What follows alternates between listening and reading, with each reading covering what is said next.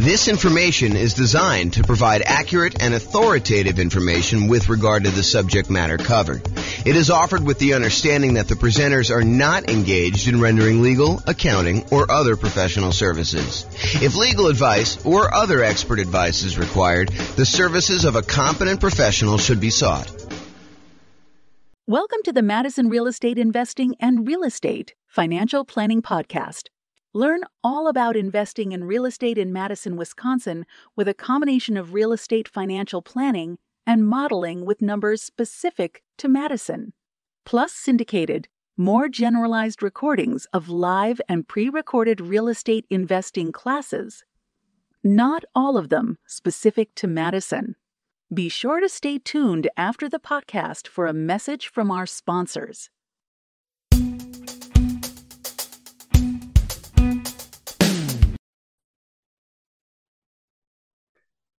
Welcome, everyone, to the Investor's Source, your source of all wealth and wisdom. I am here today. I'm Dave Goldberg, president of Investor's Source. I am honored to have with us today a friend and someone I've known for basically back to the beginning of our company about 11 years ago, James Orr. James is one of the top real estate people in all of Northern Colorado. He's been a broker for Your Castle Real Estate for many, many years, focusing now on real estate education and real estate financial advising, which is a cool thing I haven't heard of much. So welcome, James, and I want to give you a little opportunity to introduce yourself. Tell us a little bit more about your background and what you've been doing these days. Thanks, Dave. I appreciate it. I'm James Orr. I took sabbatical probably about a year and a half ago now. Did sort of like a test retirement from real estate brokerage, and it turned into more of a full-time retirement sort of thing. But in my spare time, I'm working on our software that does financial modeling of real estate investments for like mom and pop landlords, primarily. Like, how long will it take you to acquire the number of rentals you want, and how risky is the strategy you're considering versus another strategy. And so in my spare time, in my quasi-retirement, that's more of what I've been doing lately. So yeah, thanks for having me on. Oh, great to have you on. And I listened to one of your most recent seminars, podcasts, and just a wealth of information about different ways to invest in real estate, especially with changing market conditions. And I've always been impressed by your mastery of some of the creative ways to purchase real estate and your real strength and analysis of deals and of portfolios.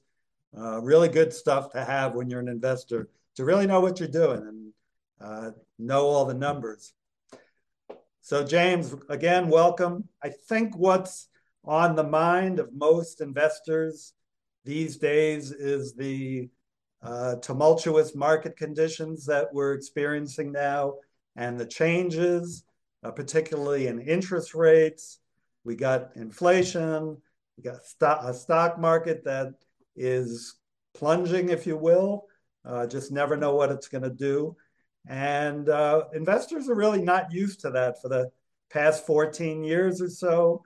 We've had kind of tailwinds behind us. Conditions have been great. That's made our lending much easier, but now things have changed.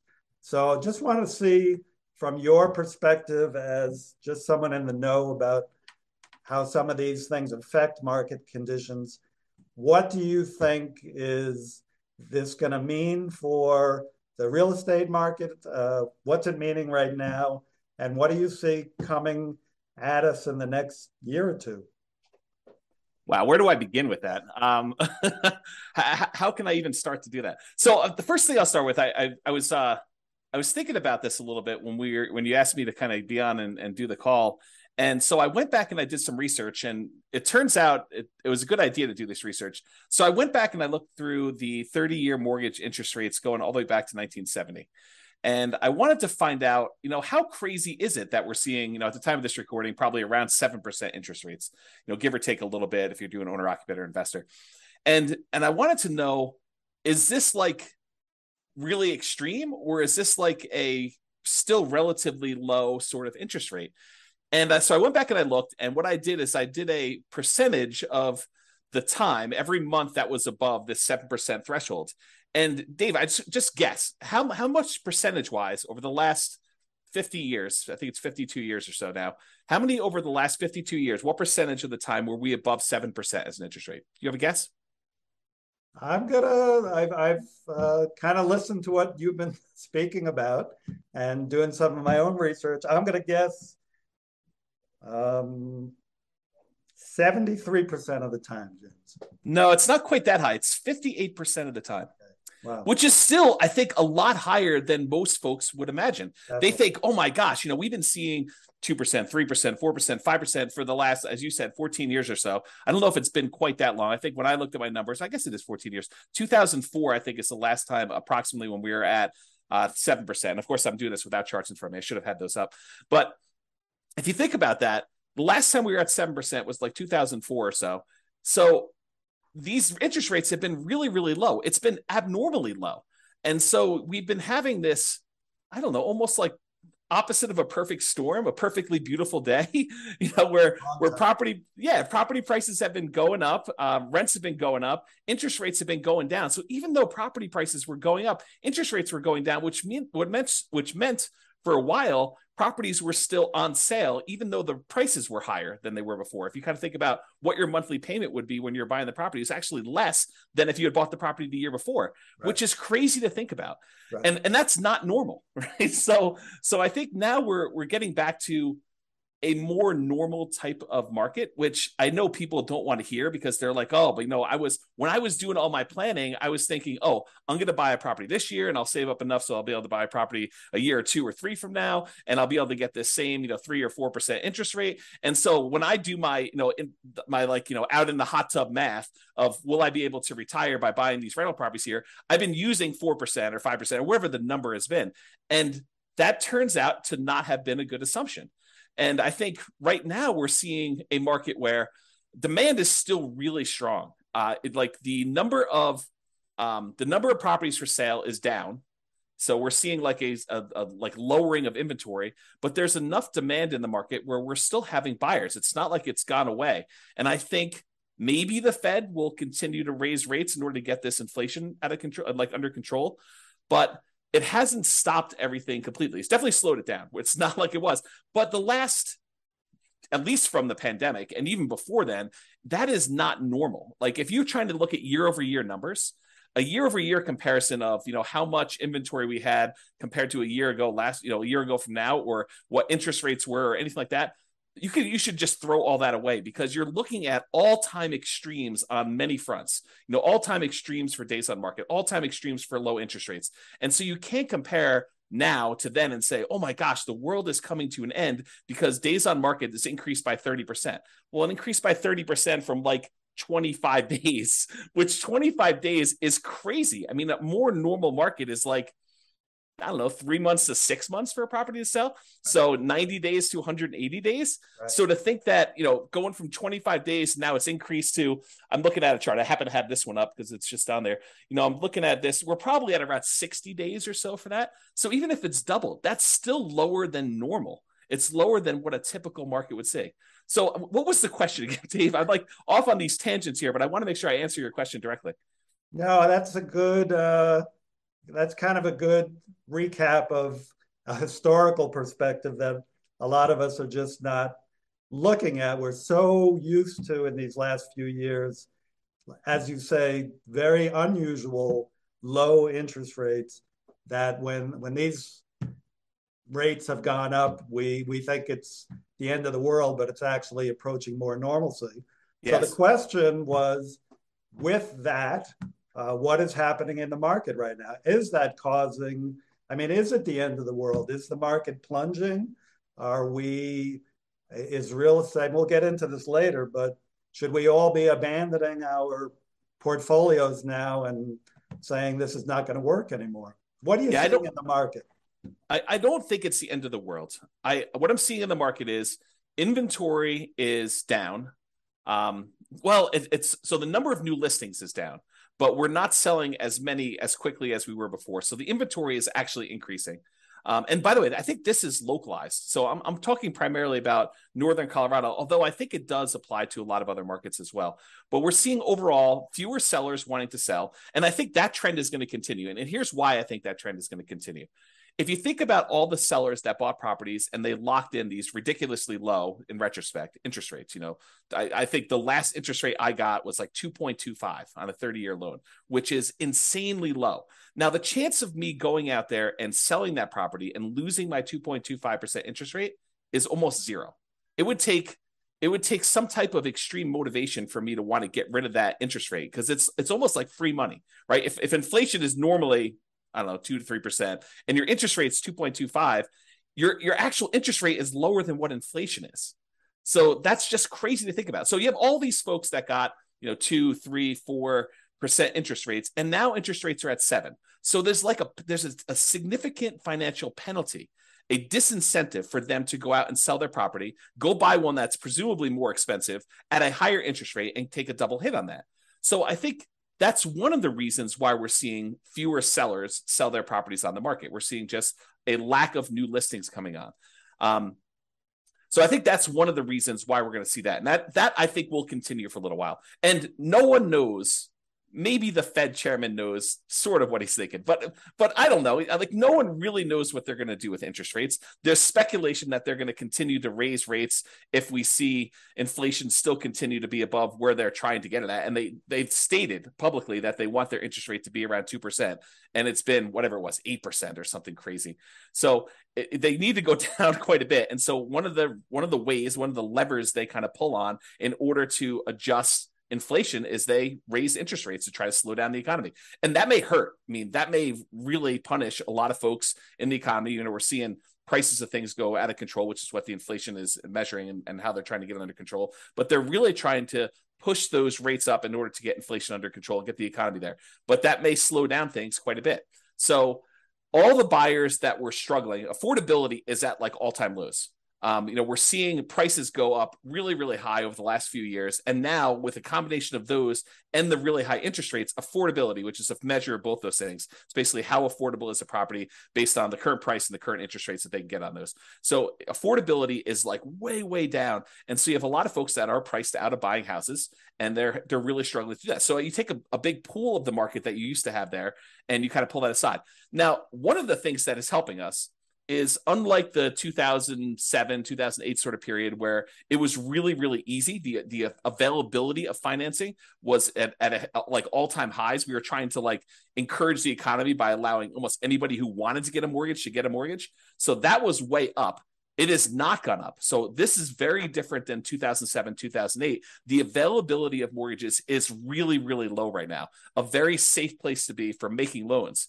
But I don't know, you've got these kind of factors of sellers not wanting to sell, so fewer properties available for sale, but you still have some demand for people who want to go buy properties, except they're kind of forced to do it at these high prices and these really high interest rates, which hurts a little bit to be able to do that. I don't think you're going to see a lot of motivated sellers, at least in the short term. And one of the reasons why I think that is, you've got all these folks that they bought 1 year, 2 year, 3 years ago, and property prices have gone up 5, 10, 15, 20% in that really short amount of time. So even if they're motivated, they could go out and sell their property with a real estate agent and be out of it without having to be upside down or any type of really crazy motivation. So I don't think we're going to see a lot of motivated sellers in the short term, at least. That may change.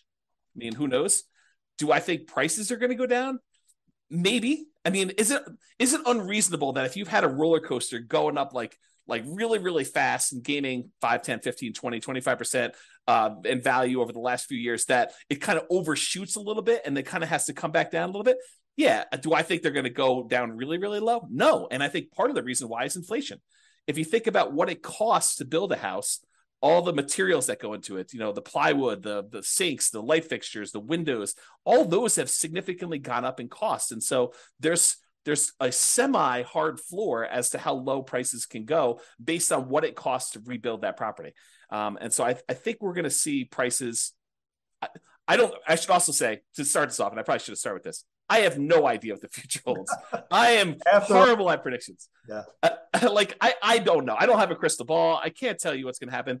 And I think the real answer to this is you should be thinking more than short term. I think if you give a long enough time horizon, I think everything looks like it's smoothed out, right? Like you see a little up and down in the marketplace. I think overall, over a very long period of time, real estate tends to keep pace with inflation. And so if you think about that, slow and steady over a very long period of time, real estate tends to go up in value. And so if you think about it in terms of a much longer perspective, I think that's reasonable expectation. Now, if you ask me what's going to happen in a year or two, I don't know, Dave. I really don't. I can't predict what's going to happen. If the Fed keeps seeing inflation being really high, I think they're going to keep raising rates. And if you're wondering how high it can go, it's been to 18. That was in the 80s, 40 years ago. Right. Doesn't seem unrealistic. Right. If they really need to get things under control for it to keep going up until we scream, okay, uncle, we're gonna stop inflating prices and have it be a little bit more normal. So yeah, very good. Yep, great points there. I think it's pretty well known that if the Fed keeps raising rates and keeps raising them, that is absolutely going to create a dip in prices because the affordability, as you talked about, just gets the affordability is so hard or so low that people just can't buy. And the only way they're going to buy is to buy at a lower price. Well, so I do want to comment on this. If you study history, you will learn what they did back in the 80s when we saw these 18% interest rates. Do you remember what they were doing back then, Dave? I was young, kind of like you were back then. Okay. Yeah. So if you go study history, we had all these types of taking over debt or doing wrap financing or things like that, where sellers were then saying, okay, we realize 18% interest rates are really hard. Only some people are going to be able to qualify for those. We'll go ahead and we will carry back financing for you. And if you've got a seller who has a 3%, 4% loan, and they have a bunch of equity, maybe they're willing to do wrap financing where they say, okay, we'll accept payments of whatever it is, $1,800 a month on this particular house, and we'll carry that for 2 or 3 or 4 or 5 years or whatever the period of time is, and I'll make payments on my underlying 3% financing rate, and we'll just keep that there until you go buy a property. And so I think there are solutions to that which may, help slow down stuff. This is like the tools that come out in your toolbox. When the market got really, really hot and we saw these multiple offers, real estate agents switched to having certain types of tools we use in these extremely hot multiple offer type markets. And those are going away. I mean, they're not completely gone. We still see occasionally multiple offers, but they're not as prevalent as they were a year ago or 2 years ago. But now maybe we're switching over to this wrap financing, loan assumption. You find an FHA loan if you're an owner occupant, you want to buy a property, move in there, live there for a year, and then convert it to a rental. Strategy like that where you kind of go do that. I mean, you can go take over existing FHA financing at the old 3.5%, 4% loans. And so I think there's enough of those out there that's an opportunity for some investors, depending on what stage of their career they're in. Yeah, I'm glad you brought that up because I know that's one of your specialties. As I mentioned, the creative financing. I think in the last number of years, the market has been so hot that sellers have had the hammer, and buyers with some of the creative ideas you're talking about, assuming mortgages, wrap financing, lease options. I don't know if you mentioned that yet, but I know you would. They just haven't been as much in demand because, again, sellers have had the hammer, and those are really more buyer tools. But now with rising interest rates and the other market forces, we're coming to more of a balanced market between buyers and sellers, where some of these tools used by buyers can come into play. So it's great to hear about those. That kind of leads to the question of, so let's make the assumption rates are going to continue to rise. Yeah. Does that mean do you think the real estate market is going to die then, or is there still opportunity for investors out there, starting with some of those tools that you mentioned, and maybe you can get a little deeper into some of those too? Yeah, I do think there's less opportunity. I don't think the real estate market is dead. Historically, before the last really hot market, whatever that's been, depending on how you measure it. But historically, real estate investors have added liquidity to the marketplace. So if you think about a seller that has had a hard time selling, it's typically the real estate investor that comes in, solves whatever problem that particular seller is facing, whether it's the property needs repairs before they can actually sell it retail and get a loan from a traditional retail buyer, or they need to sell very, very quickly, and so there's not enough time for them to do it. But like all the problems the seller has typically had, historically, what a real estate investor has done is they've come in and they've added liquidity to the marketplace and solutions to those particular problems. So we've had a period of time where almost any property that a seller wanted to sell, whether it needed work or they needed to sell quickly, they could put it on the market and have 10 offers within, 30 days, and so there's been less of a need for a real estate investor to come in when sellers had other solutions. And I think we're heading back to a period where some sellers, not all, but a increasing percentage of sellers, and it's a relatively small percentage, but an increasing small percentage of sellers are going to need those solutions again. And now the other thing that's kind of interesting is we as individual mom and pop, real estate investors are not the only people in this space anymore. There are large companies that are doing these iBuyer programs where they'll come in and they're advertising very heavily, and they'll come in and they'll buy a property and they'll immediately put it on the market and resell it or something like that. But I do think that there is room for mom and pops to come in and offer niche solutions, especially in markets where these iBuyer type companies are not in. So I think, yes, in the more traditional sense, all these creative solutions and trying to buy properties at a deep discount where they need to come in and do work and they have enough room in there to hold the property for 3 or 6 months or whatever it is in order to get the property sold, and opportunities to use money like yours in order to be able to go buy and fix and flip properties. I think those solutions are still available, and all the creative ones are available as well. And then I think the like meat of the market, because I think just looking at the numbers, there are more mom and pop landlords, people that are buying properties for long-term rental, than there are people doing fix and flips. I think the numbers are skewed more toward buy and hold. And you could correct me if I'm wrong on that, but that's my gut feeling in the marketplace. It's just number of transactions that happen based on one or another. So the question that becomes, are mom and pop landlords, people that are buying properties to rent out, are they have an opportunity in our upcoming market if interest rates stay where they are? And I think yes, but there's a whole bunch of caveats to that. Number one is you have to look at the investment more than just cash flow. There's a school of thought. There's a large group of people out there that believe that cash flow is everything, and that you don't buy a property unless it has cash flow. And that's the only reason you buy a rental property. And you can make almost any property cash flow if you put enough down. So like if you came in here and you put 20% down in our marketplace and you tried to buy a rental property with our current prices and our current interest rates and our current rents, most of those properties with 20% down are going to be negative cash flow. They're going to be negative cash flow even if you take into account the tax benefits of depreciation. So when you look at those two, they're going to be negative. But if you increase the amount you have down, if you go from 20% to 25% to 30%, 35%, eventually, even if you get to full 100% down, you buy the property all cash, you then get cap rate. Cap rate is the net operating income divided by the purchase price, which is the amount of cash on cash return you're getting on a property that's free and clear. And so if you think about that, the more you put down, the closer you get to cap rate. Right. So your cash on cash, you put 20% down, maybe negative, and maybe, negative 10% cash on cash. You put 25% down and maybe negative 5% cash on cash. You put 30% down and maybe 0% cash on cash. You're break even. Put more than that down. Now it's sort of like, whatever it is, 2% cash on cash. Eventually, if you put 100% down, it gets to what cap rate is. And cap rate on a property might be, 4, 5, 6, 7, 8, 9%, depending on what market and what type of property you buy, somewhere in that ballpark. So I think you need to look at the overall return you're seeing on that investment. And that would include a speculative guess as to how much appreciation you might get. I think you need to look at that and say, my best guess is over the long term, I'll see about 3% a year on a property, just kind of guessing there. You have to look at what amount you're paying down on the loan if you got financing. So your debt pay down portion of it, that tax benefit of depreciation, and the cash flow you're seeing on the property. And if you add all four of those together, and technically you're supposed to include the return you're getting on the reserves you set aside for owning a rental property.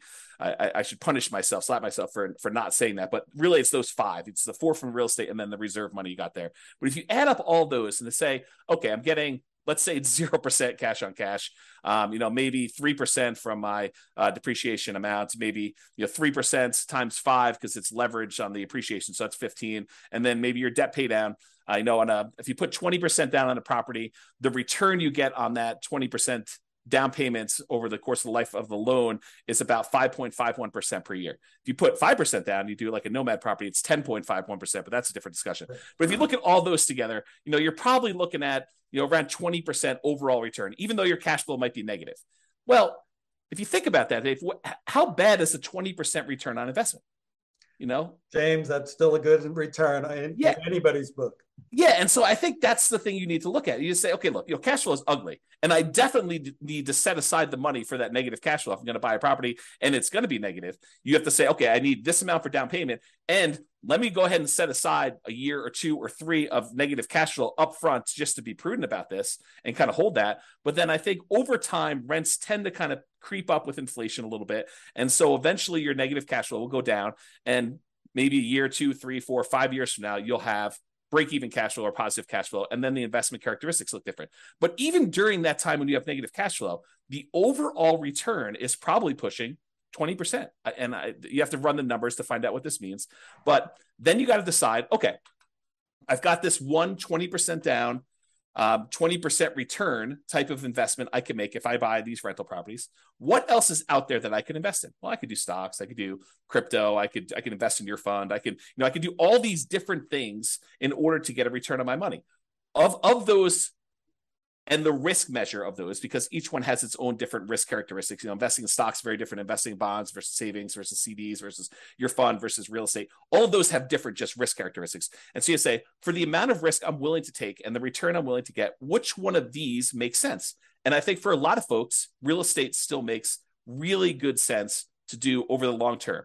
If you tell me I'm buying it and I'm getting out in 6 months, I don't know. I mean, unless you're going in there and adding value by doing some type of fix and flip, or you're adding some type of value to the property. If you're just doing it to speculate in the market, probably not, especially since the cost to get, especially out of the investment, tend to be pretty significant in real estate compared to other investments. But I think you look at that and you think, where else can I get this return? And is that a worthwhile risk to return kind of trade-off for me to make? And I think for a lot of folks, it is acceptable. Awesome. Of course, my fund is number one, but real estate is a close second. Actually, I've invested in both and done very well in both.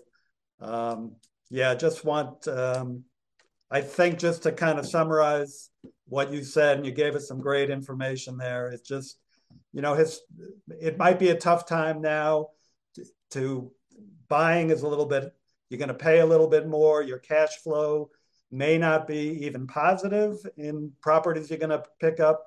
But historically, and as you said, historically, we're really not that much higher now with rates than we have been in the past. The greatest builder of wealth has always been real estate and should continue to be. You still got to buy very intelligently and hold for the long term, but real estate can still be a great investment over time. Dave, I want to add one more thing to this discussion if we can. So I did a podcast episode. It's probably like 2 weeks ago now. And one of the questions that came up was, with interest rates at 7% and having this negative cash flow with a reasonable 20% or so down payment, is it better for me to go ahead and save up money to buy properties free and clear, where I get rid of the kind of like the interest rate component of this, where I have negative cash flow, or it's ugly to have this negative cash flow on a property. And so I went and I did some analysis, and for just this one kind of sample case, it's a reasonable person saving 15% of their income. I figured out how long it would take them if they saved up 20% down. I did 15%, 20%, and 25% down. But for the 20% down number, I had them save up 20% down, buy a rental property, save up another 20% down, buy another rental property. And I figured out how long it would take them to be financially independent. Then I had the same exact person saving the same exact amount of money, buying the same exact property, but instead of putting 20% down, they saved up until they had to buy the property free and clear, where they didn't have any mortgage on it at all. And so the question I have for you is, how much longer did it take the person who is saving up to buy properties free and clear to be financially independent as the person who is putting 20% down and buying leverage rentals? What do you think the difference in time it took was? I'm going to guess 1 year, James. Oh, so you must have seen my presentation. I did. It's so surprising to people when I tell them. I was blown away by that. Right. It's so I'll say it out loud so that everyone can be very clear of what we just said. The person who saved up 20% down, bought a rental property, then waited until they had another 20% down, bought their next rental property, and they kept buying those rental properties as quickly as they could until they got up to 10 rentals. And then how long did it take them to get to the point where they had enough money coming in to be financially independent versus the person who saved up and bought the property free and clear with no loan at all. And it took them like 20 something years to buy their first property to be free and clear. And then the next one was much, much faster because they had a lot of extra savings from that one rental property. But it only took them 1 year more to be financially independent than somebody who is buying the rental properties and buying them with 20% down. And I think that blows people's minds. So if somebody is out there thinking, it's really hard for me to pull the trigger in this market, just save money. Invest in something else, invest in your fund or invest in stocks or whatever makes sense for you in the meantime, while you're waiting to save up your money. And then when you're ready to buy a rental, whether that's buying a property that's free and clear or buying a property with 50% down where now it does cash flow, or 30% down, or whatever the numbers make sense. But don't stress out. It's not that much longer for you to be financially independent if you take your time and you save up and you buy these properties free and clear. And the risk dynamics of a free and clear portfolio, very different than the risk dynamics of someone putting 5% down or 20% down or 25% down and buying rental properties. So a lot of good points there for people think highly leveraging is the way to go. And I'm not going to poo-poo that because I did that. But I've also done the strategy of buying and paying down properties and having them free and clear. And that for me and other investors I know has worked really well, getting properties paid off. Yeah. So looking to wrap up now, I think, again, what's on the mind of a lot of investors, James, is like, how is what's happening now different than what happened in 2007, 2008?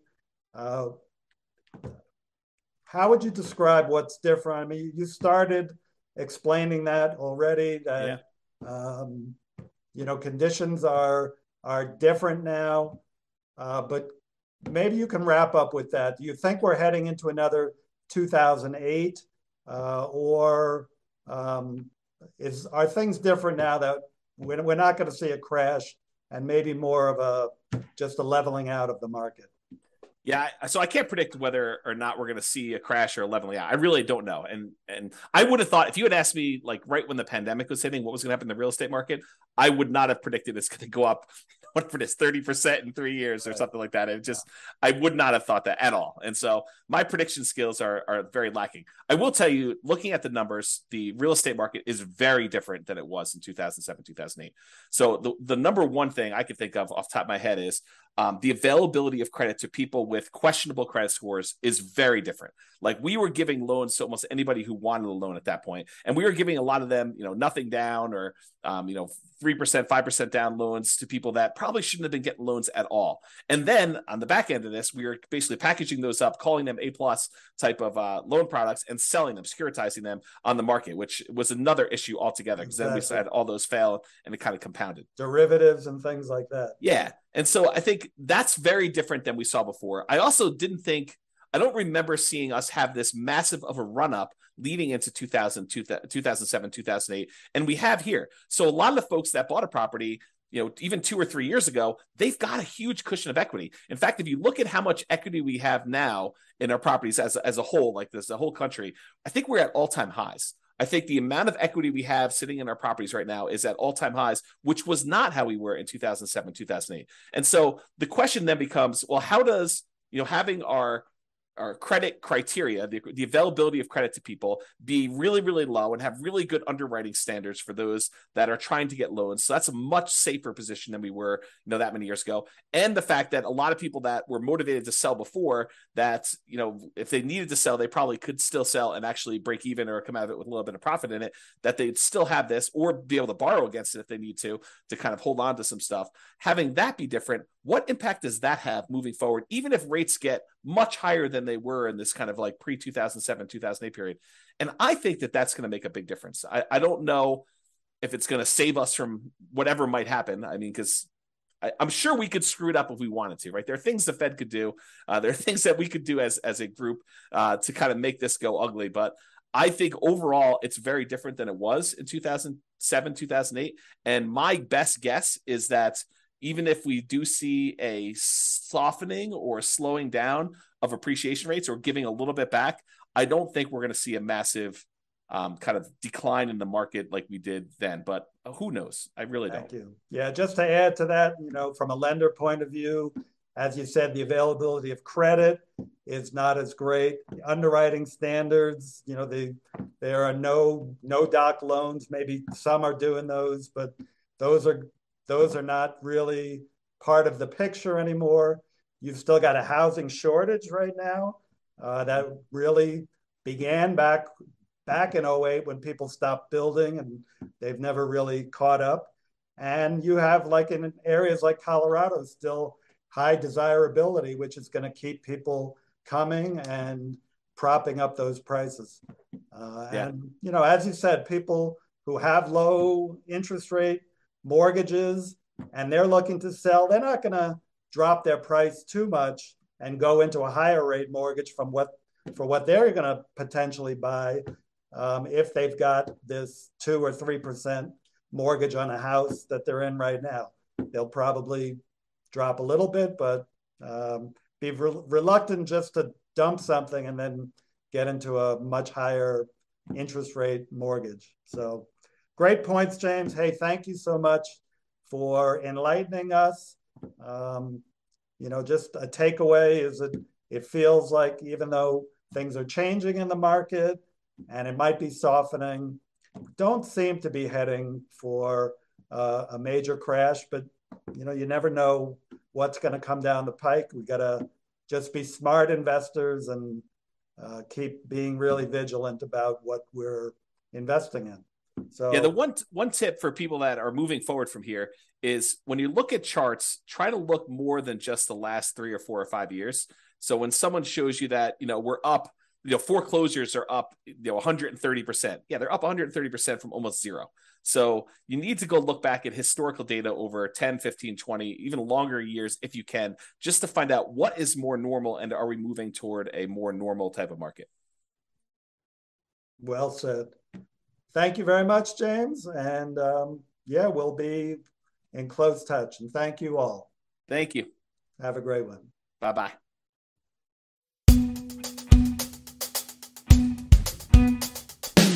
With home prices up, mortgage interest rates up, and rents up, but not quite enough to counteract the higher prices and interest rates, cash flow on rental properties in Madison is harder than ever. Book a call with the Real Estate Financial Planner to apply our proprietary 88 strategies to improve cash flow on your rentals. See the show notes for a link to schedule your call and improve your cash flow today. If you're a real estate agent, lender, or professional in Madison that wants to help our real estate investor listeners, consider reaching out to learn about collaboration opportunities with this podcast. We'd love to add more value to our listeners by having you assist our investors buy, sell, and finance their real estate investments.